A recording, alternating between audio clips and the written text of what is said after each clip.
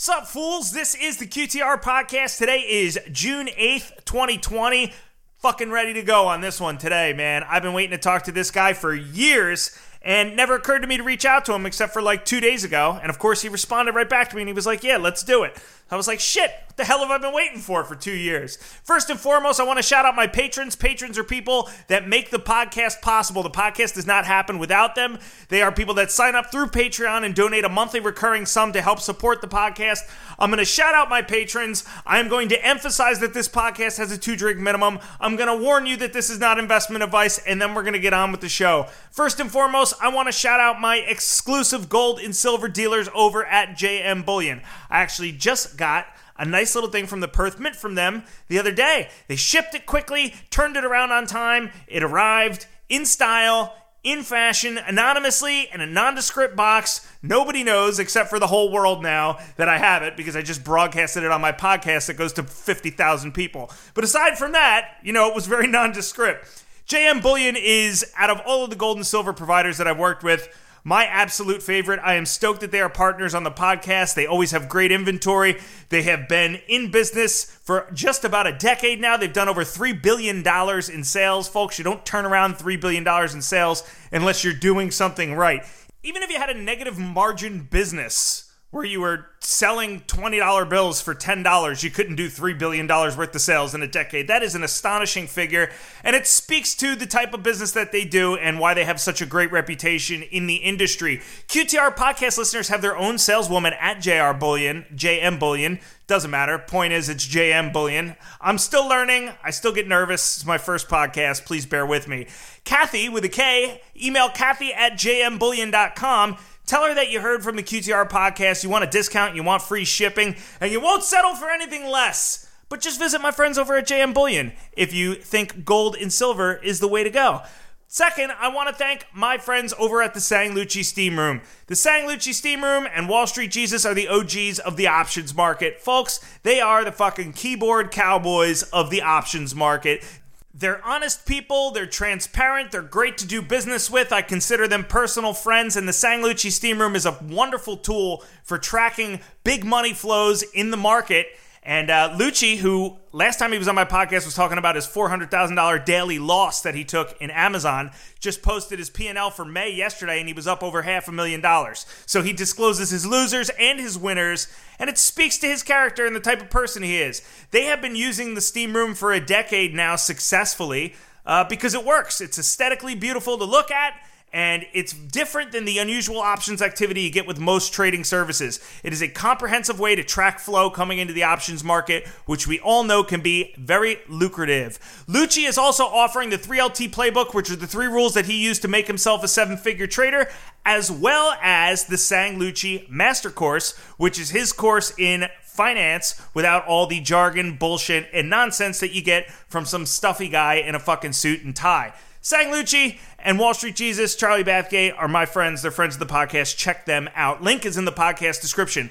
Also, this podcast is brought to you by my friend Pete Hedges over at The Trader's Path. If you're going to join an investing community, a day trading community, I would strongly consider The Trader's Path. I know the guy that has started it. He's an honest guy. He's looking out for the people in his day trading community. He's doing it not because he's like super stoked on making a huge profit from running it. He's doing it because he wanted to create a community where traders and investors are actually concerned with one another and they have each other's best interest in mind instead of all these whack-ass trading services that are out there that you've probably seen ads for on YouTube and other places where the guy running the service is just trying to fuck people over. He's just trying to smash and grab his money. He's just trying to front run the people that are paying for his service. And Pete was actually part of that and said, I want to get out of that and start my own thing. So now with the Trader's Path, he offers daily watch lists. He offers investor education. They trade in all kinds of markets. They trade red markets, green markets, options, stocks. Pete is available at all times. You can talk to him directly if you want to. He's a very nice person. Please get in touch with him if you would like. Pete at thetraderspath.com if you have any questions or you're interested. Also, there's a link to his service in my podcast description. Tell him QTR sent you and you're not signing up without a fucking discount. And that is that. Pete will take care of you. Trust me. And he's a Liverpool supporter, so we love him for that too. This podcast is also brought to you by My friends at Corvus Gold, Robert Mizzello, my good buddy, Jay Mintzmeyer, Russ Valenti, Nicholas Parks, my friend Nathan Mishata, Traders for a Cause and Investors Underground, Chris Bede, still with me, my brother, Ken R., Crichton Titus, Will Smith, Michelle Koenig, Dillig Davis, Ken and J.K. Cunningham and Stank Love, Brainerd Ferguson, thank you guys so much for your continued support. And also, I want to shout out some patrons that have signed up recently since the last podcast and some that have been around for a minute, like Ben Birnbaum, thank you, my friend. Government Cheese, I just shot you an email, thank you. My friend Ken just signed up. Daniel Pereira, Jiggins, and Thomas J. Osborne. Mr. Dan 242 is in the house. Thank you, my friend. My homeboy Dane, my buddy Matt Donahue, and how about some people that have been supporting the QTR podcast for a while, like David Fiorino. Thank you so much. Aquabear and Stephen Letkowski. Judy C. White, thank you so much for your continued support. The Death of Rats and Craig Dosher. And how about Matt Murrell and my friend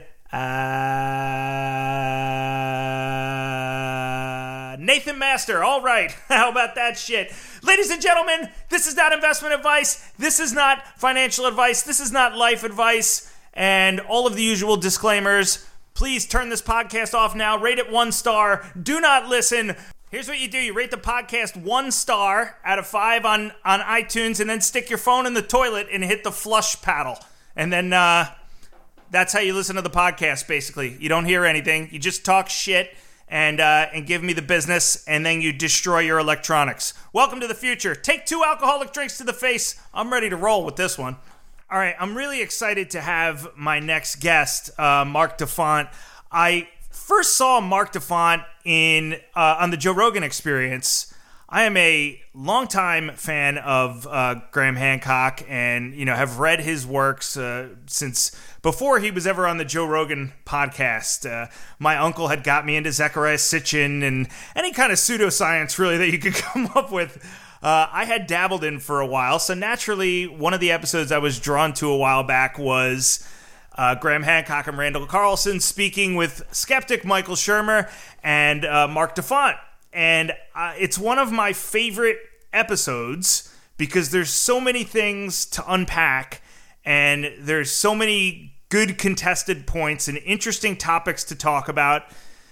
But from watching that episode many times, it's a 3-hour episode. I've probably watched it 100 times now. The one problem I always had with it was I always felt like Marc Defant got the short end of the stick in that, got to turn that off. There we go. I always felt like Marc Defant got the short end of the stick in that debate.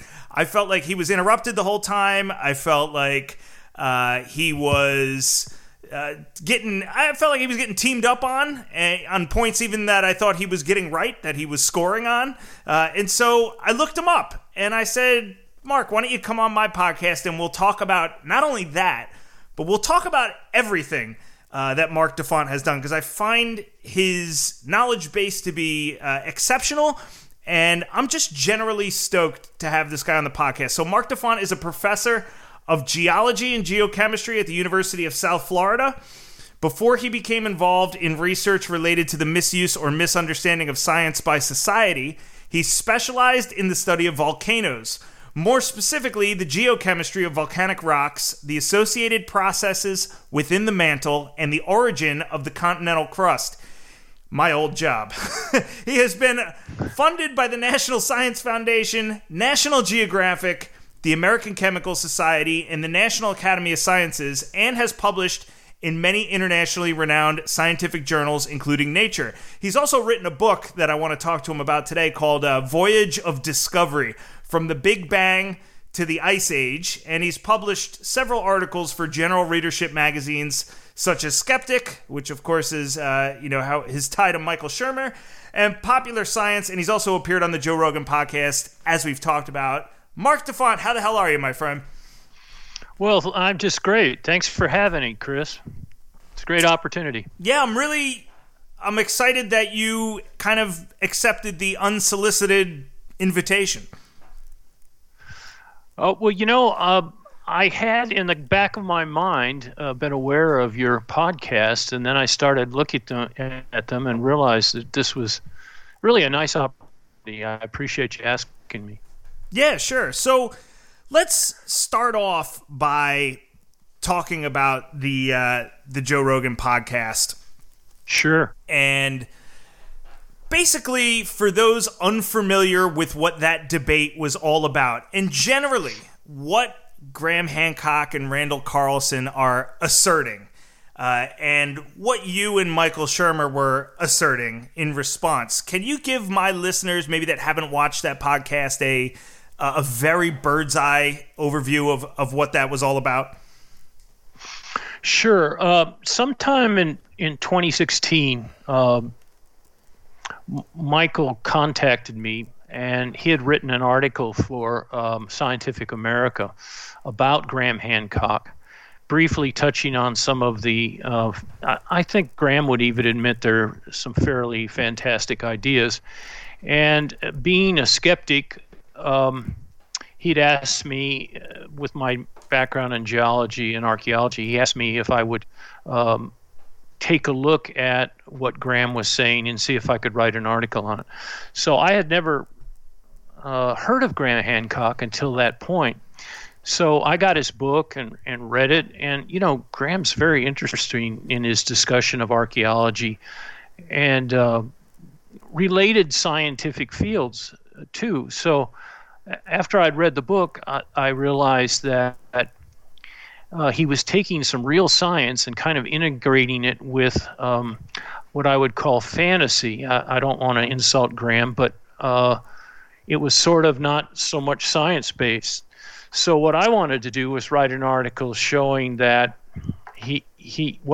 what science was good, but also what parts of his thinking were really out in left field. And so I wrote an article for a Skeptic magazine. There's a funny story there. Well, I don't know if it's so funny, but one day before the show, Michael Shermer gave me a call and said, will you be on this show with me? So I don't know if he got panicky right before the show and decided maybe he wasn't an authority on this or what, but he asked me to come on, and I hurriedly prepared for it. So I'm not sure I was as prepared as I could have been for that show. But it turned out to be, I think, a very interesting discussion. Carlson and Hancock are very bright guys, and they have a lot of good ideas. So do you want me to go into their hypothesis? Or?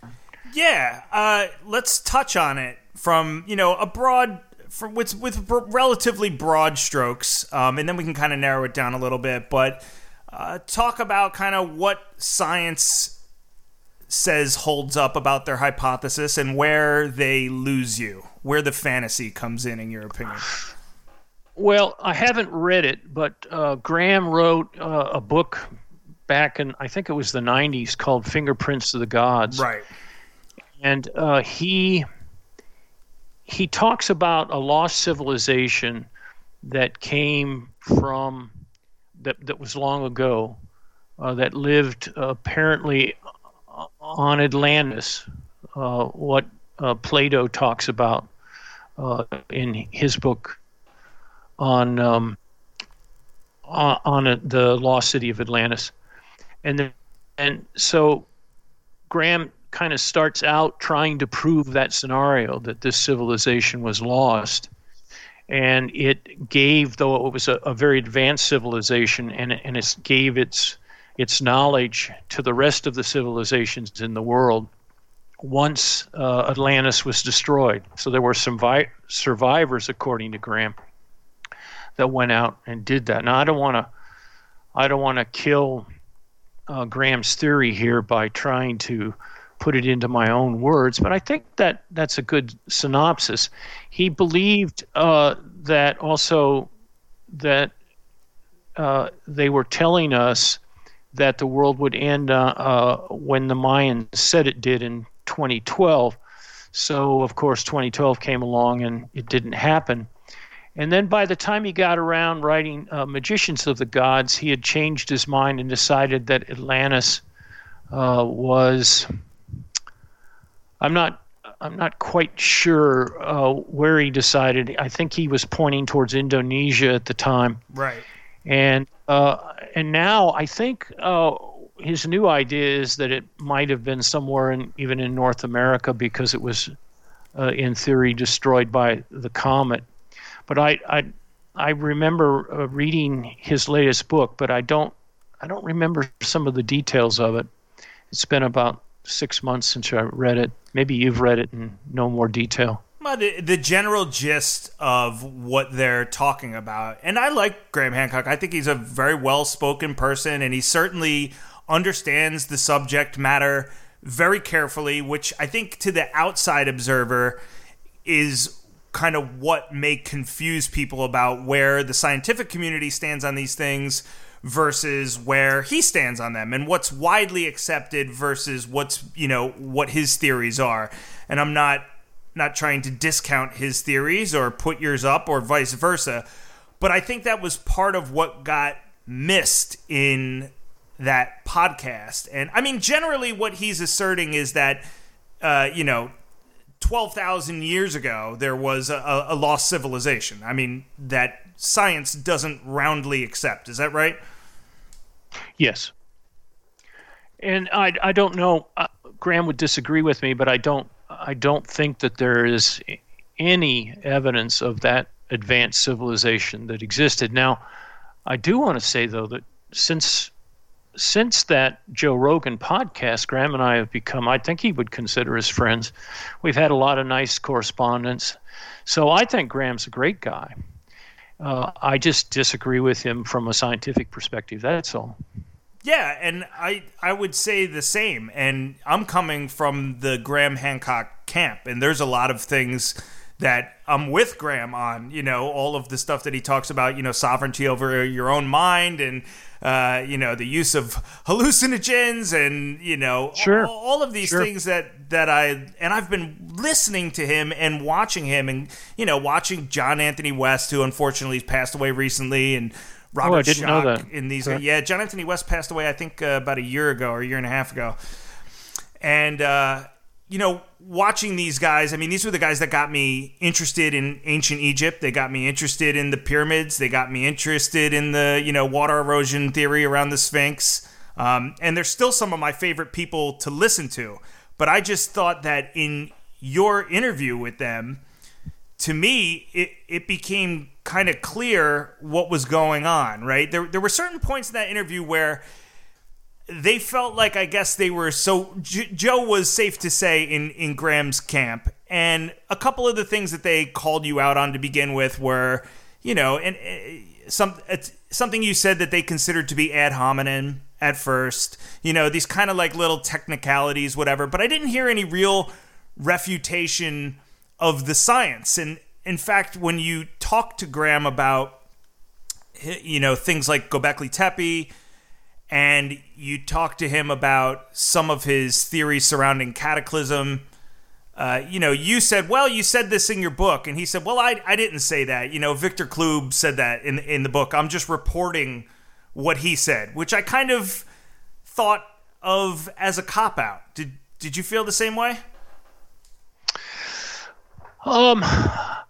Well, yeah, I guess a little bit. At one point, Graham told me he was a reporter, right? And I kind of felt like that wasn't really a fair thing to say, since you've got a hypothesis out there and you're trying to support that hypothesis, I presume, with evidence, which is what scientists try to do. So, if we're going to have a talk about science and the scientific basis of your hypotheses, then we should definitely not be addressing each other as a reporter versus a scientist. I took him at his word that he knows science, and I think he does. I think he knows a lot of science. One of the reasons I enjoy reading his books, he's a very good writer, but he also knows a lot about archaeology, and I will not fault him for that. He's got a very good grasp of history. So I don't see him as just a reporter. I see him as a man that knows his science and is trying to use that science to put forth his theory. Is that fair enough? Yeah, well, I got the same impression. I mean, reading everything that he's done pretty much and being familiar with him for a long time, and I know he was a reporter, and that's how he claimed that he got interested in When he was doing, his beat was Ethiopia or whatever, and somebody told him they found the Ark of the Covenant, and that's kind of how he got on the current path he's on. So I knew he was a reporter, but to me, to hear him say that now, all these decades later, after, really what I would say is advocating, like you said, for his hypothesis and for his thesis, and certainly selling books that advocate for those things. To hear him kind of say, well, I wasn't really saying that. Victor Klub said that, or, Bill Napier said that, and I just, I support it, whatever. As a fan of his, I kind of felt like, he was letting off the gas there a little bit. Yeah, and I'm not sure.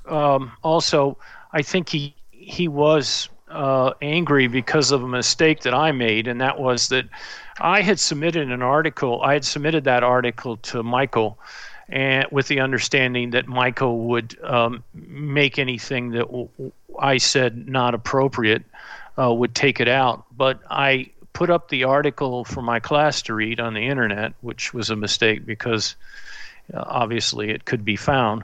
And Graham read it and was, I think, rightfully angry. I said a couple of things that were not nice about him, and I wasn't trying, in my mind anyway, to personally attack him. So I tried to stay, during our conversation, without generating any more anger than he already was. And he calmed down after a while, and I think we had a better discussion.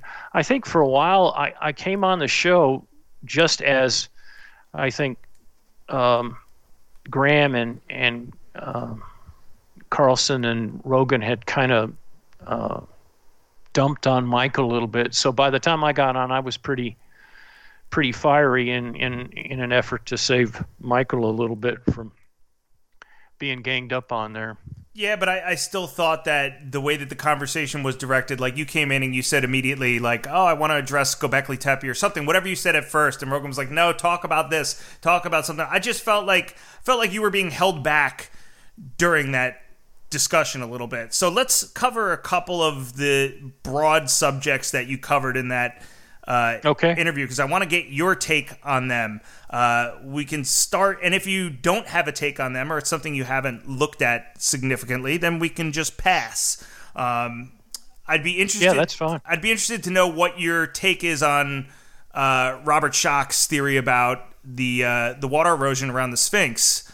Are you familiar with what he has theorized, and John Anthony West and Graham as well? Yes, and in fact, in the Skeptic article, I addressed it in some detail because a rather famous archaeologist has done work on the Sphinx, and I'm sorry, I've forgotten his name, but he pretty much argued and showed a lot of evidence to show that the block that was dug around where he's seeing the water erosion is, and I forget the details of it, but he showed that it couldn't have been related to that and was probably related to a much earlier events. They've got evidence, if I remember correctly, in the old graveyards that they're much younger also, and they still show that water erosion. So it's probably water erosion out there that occurred since it's been developed. Even though it's a climate that's dry, they still do have rain out there. Now, of course, he would disagree with me, but I think there was a very good argument put forward by the archaeologists from the geological perspective. And I'm sorry, I didn't expect us to get into that, so I don't feel like I'm remembering a whole lot of the details from that. I'd have to go back to my article and take a look at it. Yeah, that's no problem, and I can post that online after the fact or whatever. And it's, like I said, if you don't, I didn't give you a list of topics we're going to talk about, so if you're not, I'm not expecting to be prepared on everything. What's your take on Göbekli Tepe? Because, Hancock seems to think that there was something magical going on at Göbekli Tepe. It's certainly one of the oldest, or if not the oldest, monoliths, right, that we've discovered. What's your take on it? And for those that don't know Göbekli Tepe, explain what that is also too. Well, Göbekli Tepe is a fabulous tepe in Turkey, and it is. I believe you're right. It is the oldest place that we find buildings and structures with fabulous artwork, unless something's been discovered since 2017 that I'm not aware of. So I would say Göbekli Tepe is one of the greatest archaeological sites around. I believe it was just chosen last year as one of the important places in archaeology by an archaeological association. But anyway, that's a little off the topic. So Göbekli Tepe, Graham would say that Göbekli Tepe was a place where hunter-gatherers learned from this advanced civilization how to make those stone carvings and the artwork there. And my argument was that all of the artifacts that have been dug out from Göbekli Tepe show that in the early part, somewhere around, 12,000 years ago, there were hunter-gatherers that started carving there, and hunter-gatherers lived there for an extensive time, and there's no evidence of an advanced civilization. All of the bones are from wild animals. There's no domestic crops that are found in the digs. The stones, they find only stone tools. They don't find any kinds of metal that are typically associated with advanced civilizations. So my point was, look, you don't have any evidence here of metals. You don't have any evidence of all of the things we think of in advanced civilization. Why should we assume then that it was advanced? And we talked a little bit about what's happened at Easter Island. And Graham, I had brought up Easter Island as an example that you can have stone objects made by stone objects, and basically all of the things on Easter Island have been carved by stones. I hadn't been there when I first talked to Graham, but I made a trip a year and a half, I guess it was last summer, out there, 2 summers ago, out to Easter Island, and fabulous archaeology, but those carvings I don't know of any archaeologists that think those carvings were made by metal. They were all made by stone. And of course, I don't know if you know it, but Easter Island at one time was a paradise, and the people that went to and discovered Easter Island destroyed the environment pretty severely. It once, I think, supported about 15,000 people, and now only 2,000 or 3,000 people live on the island. So when Cook came and rediscovered the island, he found very few people there because they had, really destroyed the environment. And when you look at Easter Island and the Moai, of course, which are the big stone heads out on Easter Island that I'm sure everybody has at least seen a photograph of at some point.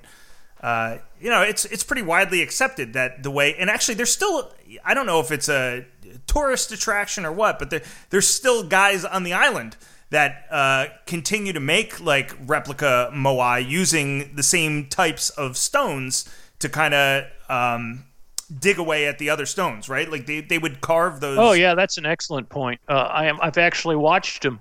The reason for that, and this is my field, I'm a volcanologist, so there's a tufaceous rock out there. It's softer than the kind of rock we see mostly in the East Coast where I am, and that has made it easy for people with stone tools to carve that rock. And I believe the same thing is true of Göbekli Tepe. So you've got it to where you don't need metal tools to create what we're seeing at these sites archaeologically. So I think the difference is that Graham would say that Easter Island and Göbekli Tepe and a few other sites were created by an advanced civilization. And I would only argue that those places, although very important archaeologically, don't show any signs of what he would call an advanced civilization. And of course, we got into the comet crisis. Yeah, talk about that and the Taurid meteor stream and those, because there is some sound science there as well too. Talk about that a little bit and what he was kind of asserting that a cataclysm via comet could happen at some point soon, which, in all fairness, we really don't know what the hell is going on out there. I mean, we think we do, but Well, I don't even know if we think we do. I mean, I think we could be hit by comet strikes. Look at what happened out in Russia. So yeah, I think that's not an impossibility for sure, nor a large meteorite impact. However, I had a very interesting conversation with Graham recently, and he said, "Hey, why don't you go read this book that was written by Powell?" And so I grabbed a copy of that book and started to read it, and I'm just trying to find the title here. It just came out this year. It's called Deadly Voyager, and I got that book and I read it, and it's changed my mind completely on a comet strike 12,900 years ago.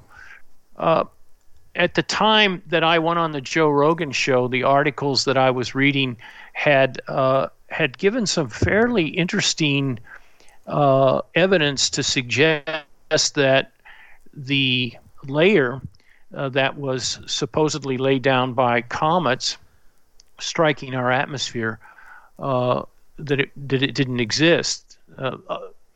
They couldn't reproduce the original results. Well, I think that Paul has shown, after putting all of this evidence together, that not only are they finding platinum increases at a very sharp boundary in many, many sites, not only here in North America, but also in Europe and in South America on 4 continents. So there's a lot of evidence. But, platinum is an element it's enriched in meteorites and sometimes comets. Now, one of the problems back then was that there wasn't any evidence for a comma striking the planet. You would expect, even from a comet, which is made predominantly of ice, you would expect a crater to form, but no one was finding a crater. Since that time, there has been a crater found. It's called Hiawatha Crater. It's below the Greenland ice sheet, but there's some dubious dating on it. We only know that it could be as old as 13,000 years, but it could be very young too. So we don't need, though, as it turns out, that crater, because the things we find at this boundary layer, like nanodiamonds, which formed under high pressure, lots of carbon from forest fires, and these iron spherules, all of those could have been formed in these airbursts, multiple airbursts from comet strikes, probably from the Taurid shower. One scientist has looked at that and shown some evidence that we could have gotten a shower, a huge shower of these large comets coming in from there. So it now looks very good, in my opinion, from a scientific viewpoint. I would say even the evidence is overwhelming that there was a airburst, and that it deposited these nanodiamonds, and not just nanodiamonds, but nanodiamonds that form under high pressure. It formed all these other things. There's no shocked minerals there, which we'd expect in a crater if a crater was formed from a meteorite, or even if a comet struck. But because probably they didn't strike the Earth and send up material, That's probably why we're not seeing shock quartz. But 3 years ago in 2017, when we first started talking about this, I was totally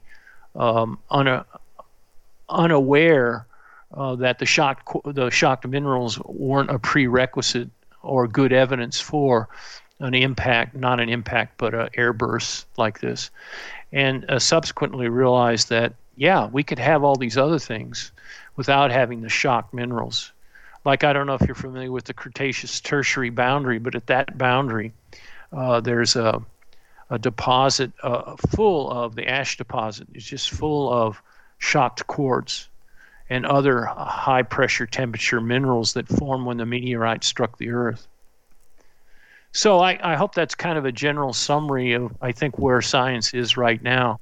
Yeah, how does this impact? Is it safe to say that you've kind of warmed up to Hancock there? I have definitely warmed up to the comet hypothesis. Now, Graham and I have had some discussions in email, and I think we both agree that this does not tell us anything about a lost civilization. The only thing it tells us is that we could have lost Clovis at that time. If you'd like me to talk a little bit about Clovis, I can, in case some people aren't familiar with it. Please do. Yeah, please do. Well, we find, I'm not involved in it, but archaeologists found, I believe it's near Clovis, New Mexico, these elongated spearheads. And I had always assumed that they were elongated to kill the large megafauna that existed on Earth today. But we only find them up to the boundary where we're finding this comet strike. So for whatever reason, the Clovis culture seems to disappear when the comet burst came. And a lot of people have interpreted this. I know Firestone, that wrote the first paper on the comet strike and the deposit. I think that was back in 2007. Firestone et al. He was talking about, the layer that formed and how the Clovis disappeared. We don't find apparently any Clovis heads after the comet strike. So it's natural to assume then that this impact had some effect on the Clovis culture. Now, whether it, I think it's doubtful that it killed off all the people that lived then. My personal impression is, and this is just an opinion, is that we might have had these people hunting for megafauna, and the comet strike killed off the megafauna, and when the megafauna was gone, or were gone, then you didn't have any need for these long-tipped Clovis points because there was no more megafauna. So if the comet strike kills off the megafauna, maybe the Clovis culture wasn't wiped out, but there was no more need for these long spears. I don't know if that makes sense or not, but that's kind of my takeaway. I think the Firestone group would say that it not wiped out the Clovis culture, but certainly destroyed it enough to where they stopped hunting in their traditional style. So where do you diverge from Graham when it comes to, I guess, probably we would be talking about what the probability of a future comet strike or meteorite strike would be, or do you diverge from him at all when it comes to that? I mean, what do you think the chances are of that happening? Well, I don't think we disagree on anything now related to the comet strike. I think where we disagree is on, he would say that this is what destroyed his lost civilization, and then they passed on their advanced technology to other civilizations. I hope I'm speaking correctly for Graham. And I would say that there was no lost civilization, that these other civilizations just learned their advanced technology as time went on. Is there a possibility of this happening now? Yeah, I think if you look back in the geologic record, we can fairly well predict how often different sized comets and meteorites strike Earth. The last big comet strike was Tunguska, and I'm kind of sketchy on the date. I think it was around 1912. Do you know, Chris? I don't, not off the top of my head. I'd have to look that up, but somewhere in the early 1900s it struck Russia, and 1908. Thank God, 1908. Okay, and it was a tumultuous thing. Thank God it was in the middle of Siberia where very few people lived. Right. It could have been really devastating. And I think scientists, I'd have to check this, but I think scientists would say that we're near a chance for this to happen on a statistical basis again. So Yeah. I wouldn't be surprised if a large comet came in, or large comets. I'm not as you know, an astronomer, so I can't tell you specific details, but I think Cram and I agree that a comet could strike. Yeah, or comets. I think that's something that it's like very important when Graham talks about that comet research group. I think it's something that it's very important that we look at, because it's kind of this, as he says, it's this ever-changing set of variables out there in outer space that at any second really could surprise us, right? I mean, there's nothing we can do. I mean, we're just kind of helpless. So if something wants to come down and, plunge through the atmosphere in the middle of Siberia, what are we going to do? We're not going to do shit. We got to, like, get out of the way. Like, if a comet decides it's going to come down and it's going to hit the Earth, that can be absolutely devastating. I mean, it could be absolutely cataclysmic, as he says. Yeah. So total destruction of human population kind of stuff. Right. So it's funny that we wouldn't really... Cats and dogs living together. Mass hysteria, exactly. So, I mean, it's safe to say that, look, if you're Hancocking or arguing for this lost civilization, and even if your evidence is not based on the scientific method and it's just anecdotal, the discovery of that, and really your concession that you now think that happened, combined with, the finding of Göbekli Tepe, they give you a little shot in the arm. They give your theory a little bit of credence. Now, that's not to say that it's not to discount the fact that he said one thing in Fingerprints that, he's kind of turned around on and admittedly changed his mind on, right? He admittedly changed his mind on the Mayan calendar thing. So the question is whether or not, I guess it's intellectually dishonest to kind of throw theories out there without the scientific backing for them. And I think that's kind of the case at bar here. That's kind of the big question, right? And to me, that's what it sounded like you guys were trying to figure out and argue about, because Carlson and Hancock, they understand this shit very, very exceptionally well. And they're coming at it from, they seem to be coming at it from the angle of, we've got our conclusion, and now we need to back into the evidence, versus you, who seem to be coming at it through, let's see what conclusion the evidence leads us to. I mean, would you say that that's fair? I think that's very fair. I would only add that I am a skeptic, and so I'm always at first skeptical about things, and that's where I was with the comet when I talked to Joe Rogan and others. And since that time, I think the evidence, well, maybe even some of the evidence I didn't know at the time, I think all of that now has come together to make a very, very strong story that could eventually change this hypothesis of a comet airburst into a real theory. I'm certainly strongly convinced that something very powerful happened 12,900 years ago. Well, that's good to hear, and it's good to hear you be able to just say, "Hey, I got it wrong," and I think that's. And you may go ahead. Oh, I didn't mean to interrupt you. I just wanted to add, though, too. You may want to. Your listeners may be interested that a very famous geologist named Shoemaker, who discovered the crater in Crater, Arizona, has, or I shouldn't say he discovered it, but he was the first one that proved that it was due to a meteorite impact. He created a fund. He's now passed on, but he got funding to look for comets and meteors that are potentially going to strike the Earth. They're not yet down to small size objects like the one that went through Russia recently, a few years ago, but they are looking for these things. And of course, if we find it far enough out, we might be able to send a spaceship to it to,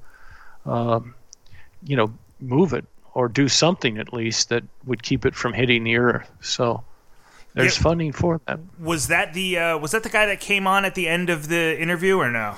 Same guy? No, that was Malcolm Lecomte. He's the guy that did the platinum research on the boundary layer. He's a really bright guy. And he's I think he's a geochemist too, and he looked and did the platinum analysis, and it looks to be very fine work. He's got peaks on those curves that are astounding. So I would recommend Paul's book to anybody that's interested in this topic, because he shows some really great graphs in there of how platinum peaks and how nanodiamonds peak, so on and so forth. Great book. Do you want to talk just for a second about what you and Carlson were talking about at the end of that podcast, where you were talking about glacial floods and that area up near Washington and Oregon, and just kind of lay out for my listeners? I have a feeling a lot of my listeners are going to go back and listen to that interview now after this one if they've never heard it. But can you kind of sum up what you guys were talking about? Carlson is, the guy is fucking brilliant. He understands the subject matter extraordinarily well. And the two of you, that is the best part of that entire podcast. When the two when the two of you start talking about the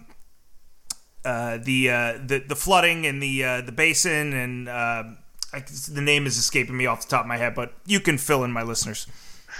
Well, he's not only is he a bright guy, he's a really nice guy. And I would like to have dinner with that guy some night and pick his brain. But anyway, he astounds me because of his depth of knowledge in geology.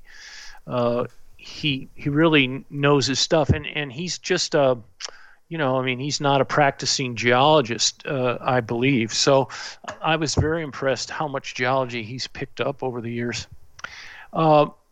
But we do disagree, and I don't think much has changed on that side. I think, if I can speak for Carlson, he thinks that,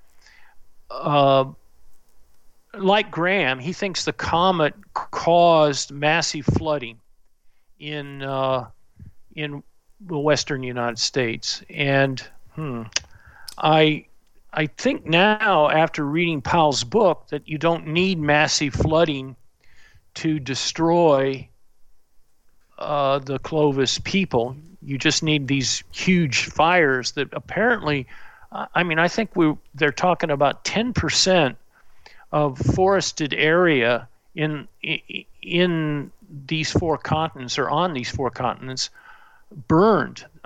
Can you imagine how much carbon went into the atmosphere during that period of time?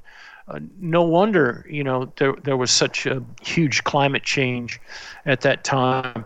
So I would just go on to say that they don't need to call upon all that massive flooding that they called upon in 2017 to destroy this so-called civilization that existed then, or even the Clovis culture. I think the Clovis culture could have been reduced by the fires.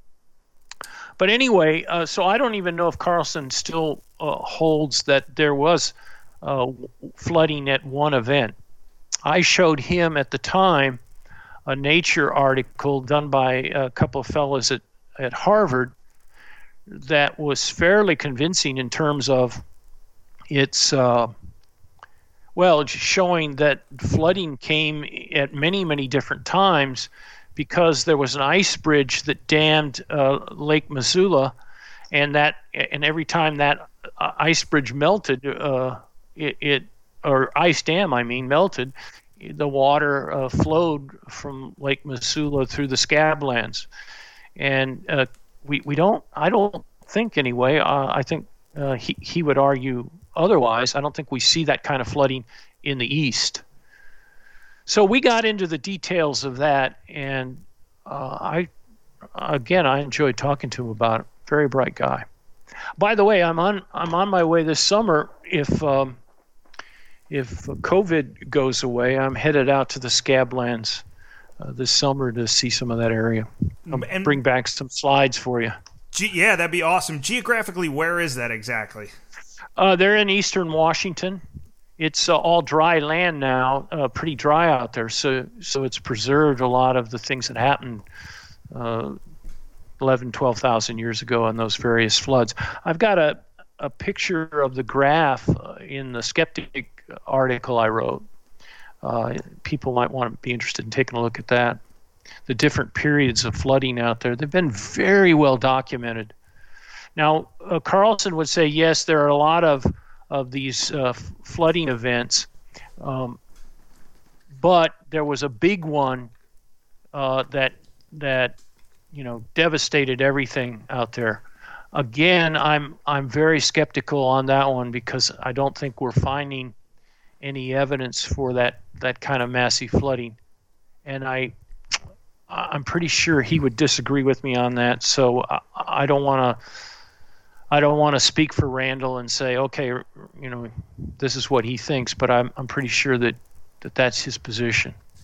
Well, it'll definitely be interesting to see where the objective truth on all this stuff winds up, over the next 5, 10, 15 years. It's because, again, like I said, and, I think I think you're brilliant. I think Hancock's brilliant. I think Carlson's brilliant. And it'd be interesting to see what we find out, because 10 years ago, or not 10 years ago, but several decades ago, we couldn't have anticipated Göbekli Tepe, right? So when Göbekli Tepe was discovered by Klaus Schmidt, it was a huge deal. It was it was an enormous shot in the arm for guys like Hancock, who said that there had been a civilization that long ago. Especially because the timing kind of lines up as well. So it'd be interesting to see objectively where we land on a lot of this stuff and what moves forward, or what we see moving forward. But I appreciate you going into a little bit more depth about that stuff, because that's what I missed from that podcast with the four of you. And so I appreciate you doing that. I want to take a second also and talk to you about your TED Talk online. Oh, and also too, you just said the Skeptic article you did. I'm going to link to your Twitter profile in the tweet for this podcast and in the podcast description, so people can go to your Twitter and you can post whatever relevant documentation you'd like to support whatever it is. Yeah, I'll be happy to do that. Here. Yeah, exactly. So then people can go right through, and you're just at Marc Defant, right? Right, and I also have a website. Marc is spelled M-A-R-C, Defant. Okay. And they can go there and see some of that too. So let's move on to your TED Talk. And if you haven't seen it, your TED Talk is about why we are alone in the universe, which is interesting because a lot of TED Talks that I watch and a lot of, fringe stuff that I watch, the argument is always we're not alone in the universe. So I was wondering if you could kind of tell my listeners why you think we're alone in the universe.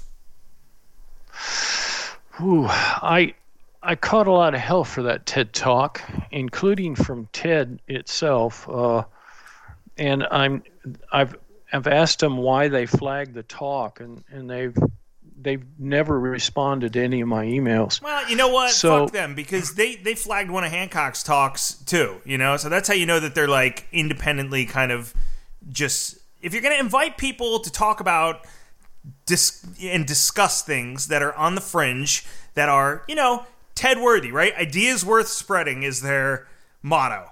All right. So you're bringing people on with big ideas and fringe ideas. So So what's the point of censoring people and giving them crap, you know? Sorry. Yeah, I don't know. You make a good point. And by the way, I don't know if I would use your terminology, but I think "fuck Ted" is a good way to put it. I think that that was the whole point of why they had that TED Talk here at the University of South Florida, was to challenge ideas. So I submitted a proposal to talk about this. It's certainly something that a lot of people have postulated in the past. I'm not the only one, and I think my science is still very real and true. So let me briefly just touch on it. I wrote this book, as you mentioned earlier, called Voyage of Discovery, from the Big Bang to the Ice Age. And because I was looking at the whole history of the universe, Earth, and life, I kind of had a big picture of some of the things that were going on throughout our history. And I began to realize that a lot of kind of weird stuff had to happen in very specific ways in order to get humans here. And if it happened any other way, we might not have had intelligent life. I'm not saying that it's absolutely not true that there's intelligent life out there. I'm only saying that there's a possibility that there's no intelligent life in our galaxy and maybe beyond because of the difficulties of getting intelligent life. Now, I don't know if you want me to get into some of the stuff I talked about, but yes, that's why that was the only point I was trying to make. And I took 3 examples that I thought showed in the 18 minutes I was given to present the TED Talk, that showed some evidence of why it might be difficult to get an intelligent life on a planet. So, and those 3 things are, discussed in the TED Talk. Do you want me to mention them here? Yeah, of course. I'm kind of leaning to you, Chris, because you know what your audience wants more than I do or likes. My audience wants whatever I want. That's been since podcast number 1. I just do whatever I want, and if they don't like it, then they can turn it off. Well, good. But I want to know. I certainly want to hear about it. Well, just a couple of brief things. I think the most interesting thing is how humans evolved from creatures in trees to people that walked upright on savannas and evolved big brains. That event to me requires some very interesting things. Like the dinosaurs, first of all, they were dominating the planet for 125 million years. And then because of, we're back to meteorites now, strikes, because of a meteorite out of the blue, all of the dinosaurs on the planet were wiped out, but not the mammals. And the mammals were, tiny little creatures. So it seems to me that in 125 million years, you might get intelligent life if intelligent life was going to evolve with the dinosaurs. But we don't see any. When I say intelligent creatures, I mean creatures with the intelligence like us. You don't see that with dinosaurs at all. So apparently you can't have a reptilian type brain or even a bird brain to develop intelligence of our caliber. You need a neocortex like we have, and the neocortex is exactly what has evolved in humans. And apparently to get a neocortex that gets big like we have, you first need to start out in trees where you're using things like digits and you're swinging from limb to limb, and you're being selected for your ability to see greens from browns and see in 3D and that sort of thing. So you're going to develop a large brain during that process. And then of course you still haven't gotten a big enough brain like ours. Chimpanzees are smart, and the link between us and chimpanzees probably had a similar brain size to that of chimpanzee, but that animal was forced out onto the savanna. Something happens out there in the savanna, and there have been a lot of people postulating what that is, but nobody knows for sure what it was out there that caused us to develop our big brains. But whatever it was, that's what's required. And a lot of people have suggested maybe it was language, maybe it was that, our two hands being free, carry things we need, working together in cooperation with other beings, being able to tell whether other people are deceiving us. All those and a lot of other things have been postulated for the development of the big brains. But whatever it is, it seems to have occurred because we came out of trees with 3D vision and color vision, and were forced to walk upright on a savanna. When you say 3D vision, you mean like trichromatic vision, or you mean actual Well, I mean three-dimensional? our ability to see in 3 dimensions. Okay. Not all animals, of course, see in 3 dimensions. Like if you look at a deer, their eyes are off to the side, so they're not seeing the dimensions that we see, because they evolved to see 180 degrees around them. If you ever watch some deer, one deer will stand looking at one way and another deer will stand looking another way. So they've got 360 degrees covered out on the flat ground. But we've got eyes in the middle of our head so that we could see three-dimensionally in trees swinging from branch to branch. If space is flat for you and you don't see in that third dimension and you reach for a tree limb, you might miss it and end up dead on the ground. Right. So that's what I mean by three-dimensional sight. So really what you're saying is that, that is such a rare combination of kind of intangibles that all need to occur at once that you think that can't be done elsewhere? You think that the amount of things that had to come together in order for us to evolve and become who we are, that's kind of what makes it impossible, that difficulty is what makes it impossible for us to be with somebody else in the galaxy, in the universe? Well, first of all, I never use things like never and things like that. Sorry about that phone call. That's okay. Turn it off. I use things like maybe, and in the use of those kinds of words, I'm covering myself. So when I talk about no life out there, I mean, I just think that there's the possibility. No, I don't mean no life. I meant no intelligent life. I think there's a possibility that there is no intelligent life out there. And I think there's a really good chance that there's life out there. I wouldn't be surprised if we found life on Europa or even Mars. But I don't know about the rest of the galaxy. And once you get outside the galaxy, things are so far away, assuming that there's no such thing as warp drive, I don't know how you get in contact with intelligent life forms, so we probably never know anyway. And what the hell could be so offensive about that TED Talks would want to, curb that or limit that concept? Well, I'm so glad that you're giving me the opportunity to explain some of this, because, boy, I really made some people mad. And one of the things I wanted to do during the talk, and I only had 18 minutes, was to tell people, look, I'm not a creationist, and I'm not trying to speak badly about creationists. I just wanted people to believe or to know that it's been for a long time a creationist argument that we're the only beings in this universe, that God created only us.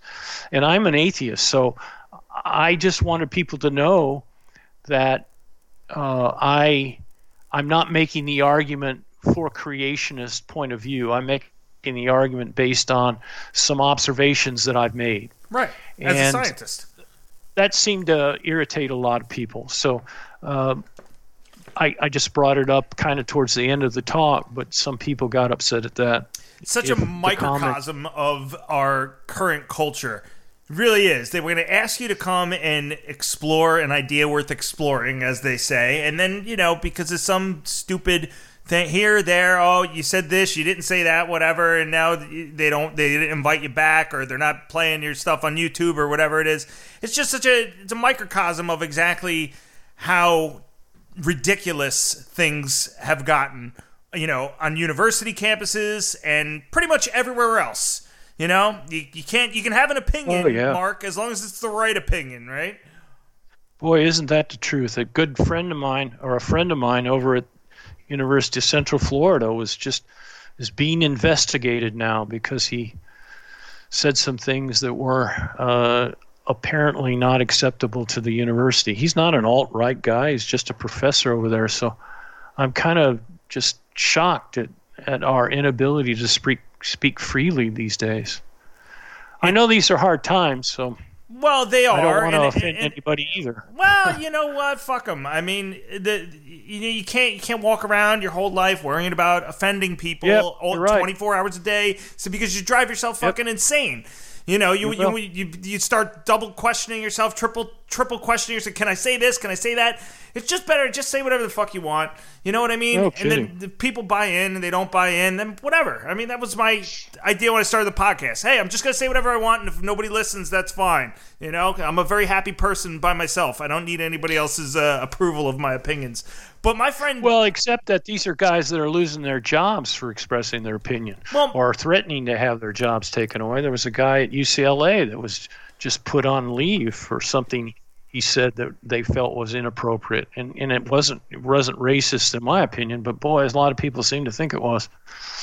Yeah, my friend Dave Collum is a professor of organic chemistry at Cornell, an award-winning professor, and is a brilliant guy. He's got patents, and he's just knows his shit cold. He said something on Twitter last week about the incident in Buffalo, where the police officer pushed that elderly man over. I don't know if you saw that. Right.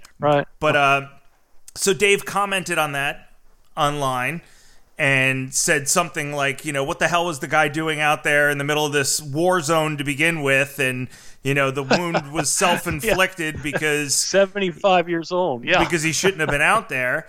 And immediately some actor whose name escapes me, some I think Indian or Pakistani American actor, forget his name, but he's got 3 million Twitter followers, retweeted Dave's tweet and called him out and said, "Oh, and this is, by the way, a professor at Cornell." This is just a couple days ago.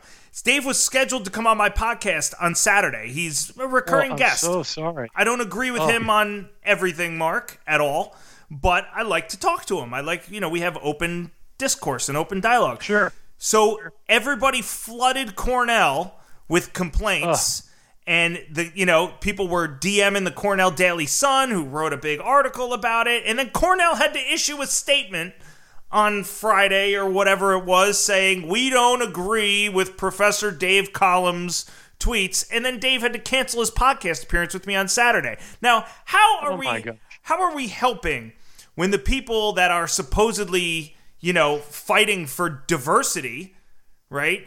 How are we helping when the people fighting for diversity won't allow people to exercise and state their opinions?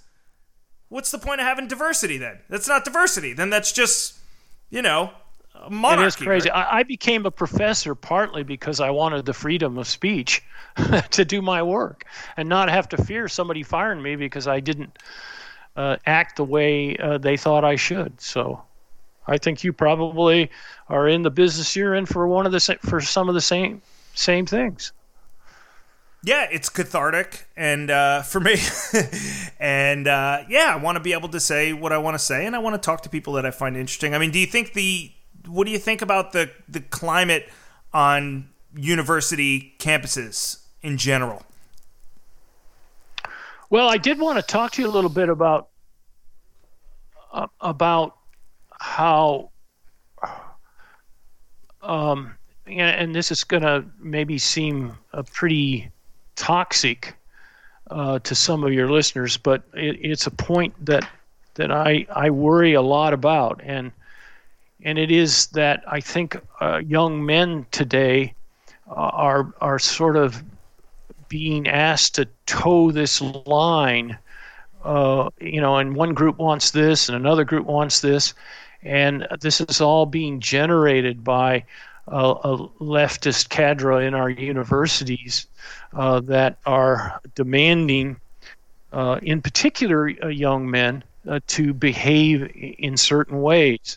And we hear things like toxic masculinity and oppression of women and a patriarchy and systemic this and that. And so I decided to write some articles and put it together for a book, because it's not based on science, and that's the point of view that I always try to come from. Does this have a scientific basis or does it not? And all of these are political ideologies and indoctrination of our young students rather than based on science. In fact, there's a tremendous amount of denial on our campuses right now of science. I had somebody on Twitter the other night telling me that biology, what did he say? I think he said it was a social construct. And I thought, if you think biology is a social construct, there's something wrong with you. You've lost your way in reality. And I think you don't have to mistreat people to understand and accept science. I don't think science is out to hurt people. In fact, some of the things that radical feminists are offended by are actually helpful to the cause of women, in my opinion. But and I came prepared today too to talk a little bit about that if you'd like to get into it. But once again, a nod to you and what you let's do it. I mean, it's one of those points where it requires nuance. Like everything else that we talk about, and especially everything else today, and the charged environment that we have, things require nuance. You can agree that George Floyd was murdered, and you can which I believe, and you can also be against looting and assaulting random people for no reason. But the way that the media presents things, you would think it would have to be one or the other. They're mutually exclusive, right? And this is one of those topics that requires nuance, because you're going to make some points from a scientific standpoint, and you're not out there, you're not saying that you're unaccepting of people or how they want to live their lives or, socially what they want to do. Again, I'm a libertarian, right? Like whatever makes people happy, I support it. I really do. Love life, sex life, whether, drugs, alcohol, whatever you want to do, I'm okay with it. But you're just speaking from the standpoint of science here, right? And this is kind of what got Jordan Peterson started and got him in trouble to begin with, was looking at this from the perspective of science. So let's talk about it. Let's hear what you found out. Well, I think, first of all, I think I saw somewhere where 96% of Americans think that George was murdered or certainly unjustly killed.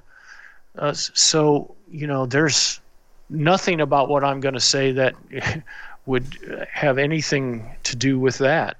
I'm talking about an ideology that seems to be fomenting on campus.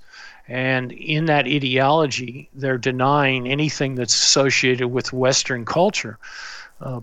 Part of that is a denial of science. And there's also a part of the feminist movement that thinks that science is a thing that men do in white coats. And I want to tell, and I'm not against women, certainly, and I'm not trying to ignore women, but I do want to emphasize to young men that, science is about, is showing us that not all of these things that are coming out of these movements are true. And there's a movement right now among psychologists to claim that we have this blank slate, or that we're born with a blank slate, and that we have no instincts that we're born with. And that's kind of it's kind of gone from there and exploded. I mean, it's now getting to the point where women are saying that rape is a way that all men suppress all women, if you believe Susan Brown Miller. And so our young men are hearing this kind of thing, and I kind of have to raise my hand and say, hey, wait a minute, let's look at the science here, and let's look at gender. And what is gender? Well, if you listen to the feminists, the radical feminists, I don't say all feminists, the radical feminists are trying to tell us that gender is a social construct, that society makes us the way we are, that I'm masculine and somebody else is feminine because society has done that. Well, it just doesn't make any sense from a psychological standpoint. And I'll give you some examples of how bad this is. The American Psychological Association just gave out guidelines to help boys. It's the biggest group of psychologists in the United States and maybe in the entire world. And they're basically telling young men that they're born with blank slates, and that masculinity is bad, that toxic masculinity is bad. And I'm thinking, yes, masculinity has associated with it violence. But there's a lot of good things about masculinity, too. So men that are masculine, they shouldn't hate themselves, in my opinion. Masculinity generates high achievement, usually. And yet here we have, guidelines to these people that are going to help or potentially help young men. If you go to see a therapist, they're supposed to be telling them that masculinity is bad, that it's socially constructed, it's anti-femininity, it's not being able to show a weakness, and adventure, risk, and violence are all bad. Well, sometimes violence is good. In fact, women have chosen men because of their abilities to protect them and their families. Now, today, that's a very controversial thing to say, but the biology behind that is astronomical. And so we see that this mentality is kind of being generated by the universities, and it seems to be sort of anti-male constantly. Well, and you can be a man, Mark, and be a proper man and embrace the fact that you are a man and not be a fucking chauvinist asshole, total fucking testosterone raging hard-on exactly dickhead. You can just embrace being a man. You could be, like my father's a perfect example. I mean, he's a man. He's a great husband. He's a great father. He's provided. He's active in the community. He's a cornerstone of our family. He's just a wonderful human being, and he's not walking around feeling ashamed of being a man. He's just being the man that he is. And it's, I think, and obviously I'm not a psychologist, but I think this idea of implanting guys with shame for being who they were and who they were born as and who they are, I mean, it's just as bad as the other side of the equation, because then you got a guy walking around that feels guilty about himself, and he doesn't know why. And then he winds up in therapy. So maybe it's a ploy to keep people in therapy. I don't really know, but I mean, I've gone through hours and hours and hours of cognitive behavioral therapy. I mean, therapy has been one of the nicest things in my life. I love it. I think everybody should go through therapy because I think you explore a lot of very interesting things, and I would recommend it to anybody. But having said that, I mean, one of the things that puts people in therapy, and it doesn't just involve gender or who they are as a person, is feelings of guilt and feelings of shame that they don't know where they came from. They can't face them head on. They don't know how to approach them. And whether it's being ashamed of the fact that you're a man, even though you've walked around and led a productive life and you've been a gentleman and you work for a living and you're a productive member of society, and you can't really figure out why the fuck you're supposed to hate yourself, or whether it has something to do with, being ashamed of who you are in another way, whether it's, your race or something like that. Only you know who you are and what you stand for and what your values are, and whether or not there's something to, why invent something to feel guilty about, right? Exactly. You said something. I can tell you're a bright guy. You said something earlier. You used the word nuance, and that just hits the nail on the head. This is more complex than it seems. The nuance here has taken us decades to understand the evolutionary psychology of all this, and I guess I'm in a way trying to show those nuances in talking a little bit about evolutionary psychology, because a lot of our behaviors, our jealousies, even the way we look, are meant to attract people of the opposite sex. So there's those nuances that a lot of people aren't familiar with and aren't aware of, that I think they need to be aware of. So that if for no other reason they aren't swamped by this ideology that's taking place on our college campuses and being kind of run out into regular society. Did I interrupt you, or did you have another? No, not at all. I mean, my point is just you can be supportive of people's individual rights to do whatever they want. And, Absolutely. You can love them, and you can be friends with them, and you can be in a community with them, and you can, while still having a discussion about these things. And that's part of the problem is, when there's a debate, like I know the one that you wrote in this article about, female sports athletes not getting paid as much as male sports athletes. You can bring up the point that male sports generate a lot more revenue. And so therefore, the salaries ostensibly should be commensurate with the amount of revenue they bring in, because it's a business.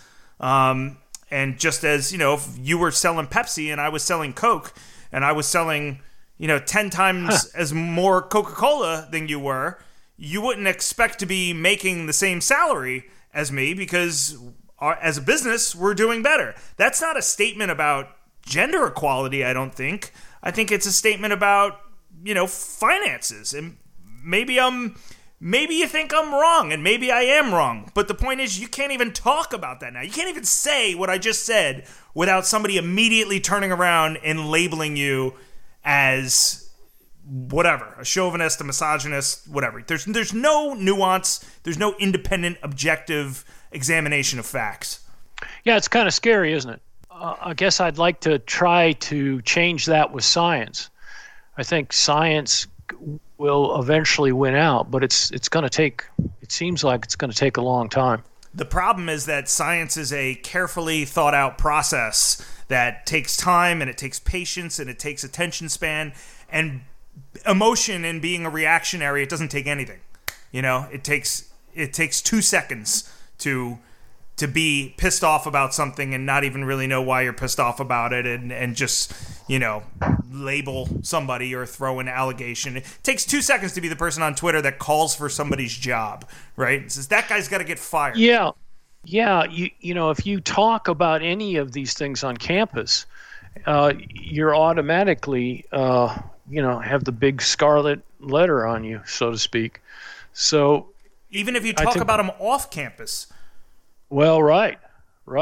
Yeah, you made a point. You made several points, but yes, we have to kind of get back to the basics here. I think that the feminist movement has a different objective than science, and that's where the two right now are colliding. At least some of the feminists, what I would call the radical feminists, they seem to feel that they came from a point of view of how do we give women power and take away this so-called male patriarchy, or I should say patriarchy out there. And science is coming from a point of view of, well, why do men and women behave differently across cultures? Why do we see the same behavior, jealousies and anger and the same things that men like in one culture are the same things men like in another culture, or the same things women like in one culture are the same in other cultures. It's a complex topic, but when you do these cross-cultural looks at these different things, you begin to find out universals to some extent. And this idea that men are trying to suppress women through toxic masculinity or a patriarchy or just patently false. The one that drives me crazy is right now women are on this idea that rape is used to oppress people rather than rape is biology and due to biology. But there's a lot of evidence to the contrary, that men are actually they're of low economic. Most men that rape come from low economic status in our society, and those people are probably, and well, we know from studies that they don't develop good relationships with women, and so those are mostly the kinds of people that rape.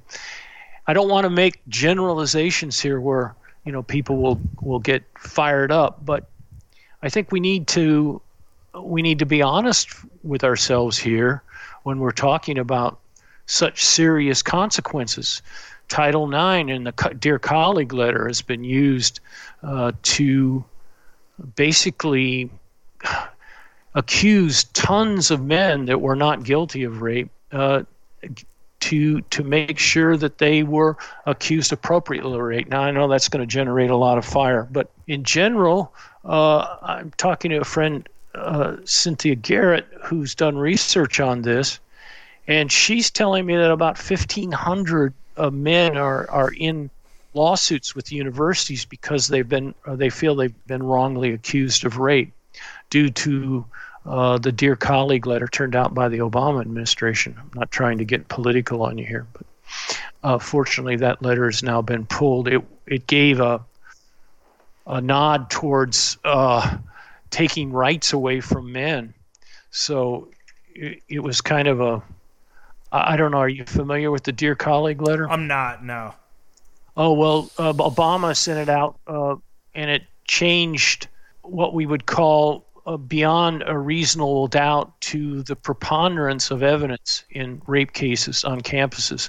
So these cases, they don't go to the outside, where, if you murdered somebody on campus, the campus would turn it over to the police. But if you're accused of raping someone on campus, they handle it internally through these diversity programs that developed, and they've literally become, in many cases, kangaroo courts.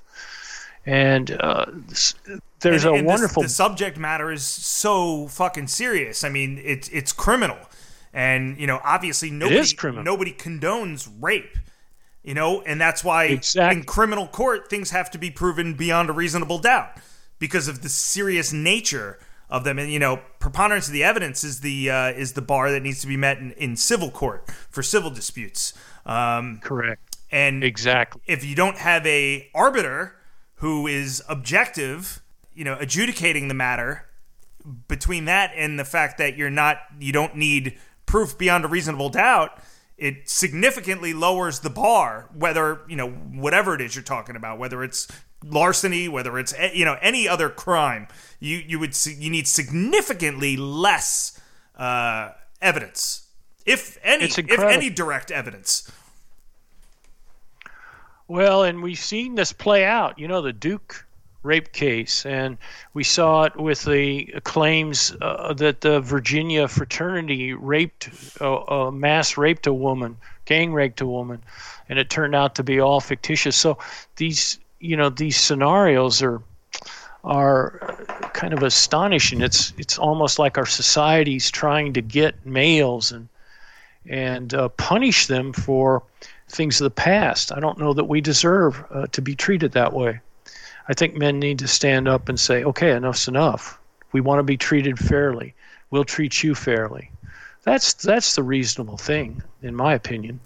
Yeah, I think everybody has a right to be treated fairly, regardless of your gender, your race, your color, your creed, Yes. your sexual orientation. Everybody has the right to be, to be treated objectively, at zero. Everybody has the right to have a fairness, clean slate. Some people are more predisposed to being afforded that fairness. Others aren't. It depends on situations, circumstances, environments, the nature of, all of these things. And so it's interesting because when you talk about it and you're talking about men, or like now if you're talking about, people that are white, you can't talk about it at all because of the reactionary nature of society. Yeah, notice right I'm now. staying away from that one. Well, and for the most part, I'm going to also, but I'm just trying to make a broader point. I agree. Well, I think this is all under the term intersectionality.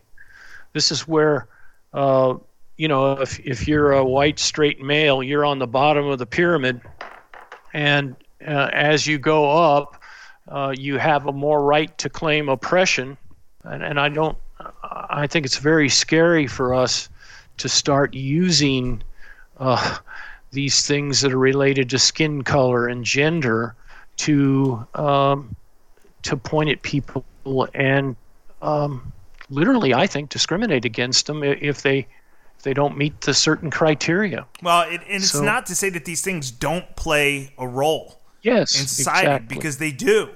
And that has to be acknowledged. But to the degree that we can look objectively at the facts, that I think is equally as important to understand. Well, yeah, I have a daughter in college. Go ahead. I certainly don't want her being touched by any idiot on campus. Right. So it's personal. How can people get to your work if I want to send listeners to some of the work that you've done in the article that you sent me last night? What's the best way for them to kind of get in touch with Marc Defant if they want to? I'm putting all this together for a book, so I'm hoping to get the book out here pretty soon. I've just found out a terrible thing, and that is that Amazon's a friend of mine published a book on. It was not an alt-right book by any means. He's the one that I mentioned as being investigated by the University of Central Florida. And he published a book that was selling on Amazon, and Amazon found it and said, "Nope, you can't publish this anymore." So even if you wanted to publish a book yourself, you can't publish it if it doesn't meet Amazon's requirements. It's sort of like there's a stifling in our country today of alternative points of view. It's very, very scary. And I think if you listen to Joe Rogan, or if you're for Graham Hancock, I mean, what if we decided that Graham Hancock couldn't give his alternative points of view? How would people feel about that? Well, that's what's happening in college campuses. We're being told what we can say and what we can't say. And that, to me, is stifling intellectual discussions. Yeah, definitely. I couldn't agree with you more. And this thing with Dave Collum over the weekend is a perfect example. I didn't agree with him. I didn't agree with his point that he made, but I was anxious to talk to him about it on Saturday and have a discourse about it and have an open discussion about it, because first off, I think what he was trying to say couldn't be fleshed out in just 3 or 4 tweets, which I think was part of the problem. Nuance. Yeah, exactly. Right. There's, it's a complex issue, and I know there was more than what he said online that needed to be discussed. And I was interested in hearing his point of view, and I was interested in giving him my point of view. But now, because of what happened, we're just shutting down the discussion completely, and I think that's where things really get dangerous. Yeah, and was he afraid to come on? I suppose he was, if his university was. I don't really know. I don't know the nature of why he decided to cancel, but he just said, "Hey, I'm going to cancel until things cool off for a little bit," and he locked his Twitter account. Wow. Which is, he's got 57,000 followers. I mean, he's oh, that's a shame. He's relatively well known, and people have him on to talk about economics and just, as a commentator. People embrace him because he has a different point of view. I like having him on because I like to hear the way that he just looks at things totally different than a lot of other people, and I think that makes him interesting, even though I don't agree with him on everything. So, one of my discussions with him got taken off YouTube. I syndicate my podcast. Oh, is that right? Yeah, it goes through Apple Podcasts and all these other things, and then one of them it goes to is YouTube. They removed one of my discussions with him where we were basically just talking about conspiracy theories. We were talking about various types of conspiracy theories, 9/11 and JFK and chemtrails and the Las Vegas shooting and all this stuff. And I was interested in his take on those things just because he thinks differently. And they took that whole episode down. They took it down off YouTube. 2 hours and 30 minutes of discussion. They sent me a message. They said hate speech. They took it down because of hate speech. And then I emailed them back to appeal, Mark, and say, what about I don't understand. There's no hate speech. I'm not a hateful person. So nobody could have said any hate speech in here. I would have picked up on it too in the middle of the podcast. I would have made a note and said, oh shit, that may have crossed the line a little bit. But there was nothing like that. So who knows, man? Well, if that got tagged for hate speech, then I suspect us just talking about this might get tagged as hate speech. And it's certainly not my position to hate anyone. In fact, I'm trying to help a group of people here that I think have been told lies. A group of young men. So, Mark, I would love for you to come back on so first off, when's your book going to be done? Are you close? Or are you still in the middle of it or what? No, I am just wrapping it up now. I've got a great agent and starting to submit it to a few publishers. I'm working on a few rewrites made by him. His name's Andrew Stewart. He's handled the woman that wrote the cop book, something about why people hate cops. Heather McDonald. So he's a good agent. So I'm looking forward to it getting out. I hope Amazon will allow it to come out on their site. Yeah, and if not, sell it elsewhere. That's I don't know what's going to need to happen for these social media companies to get the message. I really don't. I mean, this is probably part of why Rogan moved to Spotify exclusively. And he's going to be able to say, I remember him saying on several of his podcasts, we toe the line with YouTube. They're not really happy with us. It's like, how could they not be fucking happy with you? You got 8 million subscribers, right? Good for Joe. I mean, that's what's going to have to happen if they keep doing this. Everybody's got their own set of rules. Yeah, and it's just... Well, did I cover the things that you wanted to cover in terms of Joe Rogan and my TED Talk? Yeah, I want to make sure that we got through all my notes here. Is there anything else that you want to touch on before we call it an evening? It's just been fun. I think the history of the universe and life on this planet is a fun topic. I'm also currently rewriting the original text. That book came out in 1998, so I'm doing an updated version. I use it for one of my classes at USF. And it needs updating. Science changes so fast that you gotta get it updated and redone. So I'll get a second edition out on that in the next year or so. And love to come back and talk to you about some of that stuff too.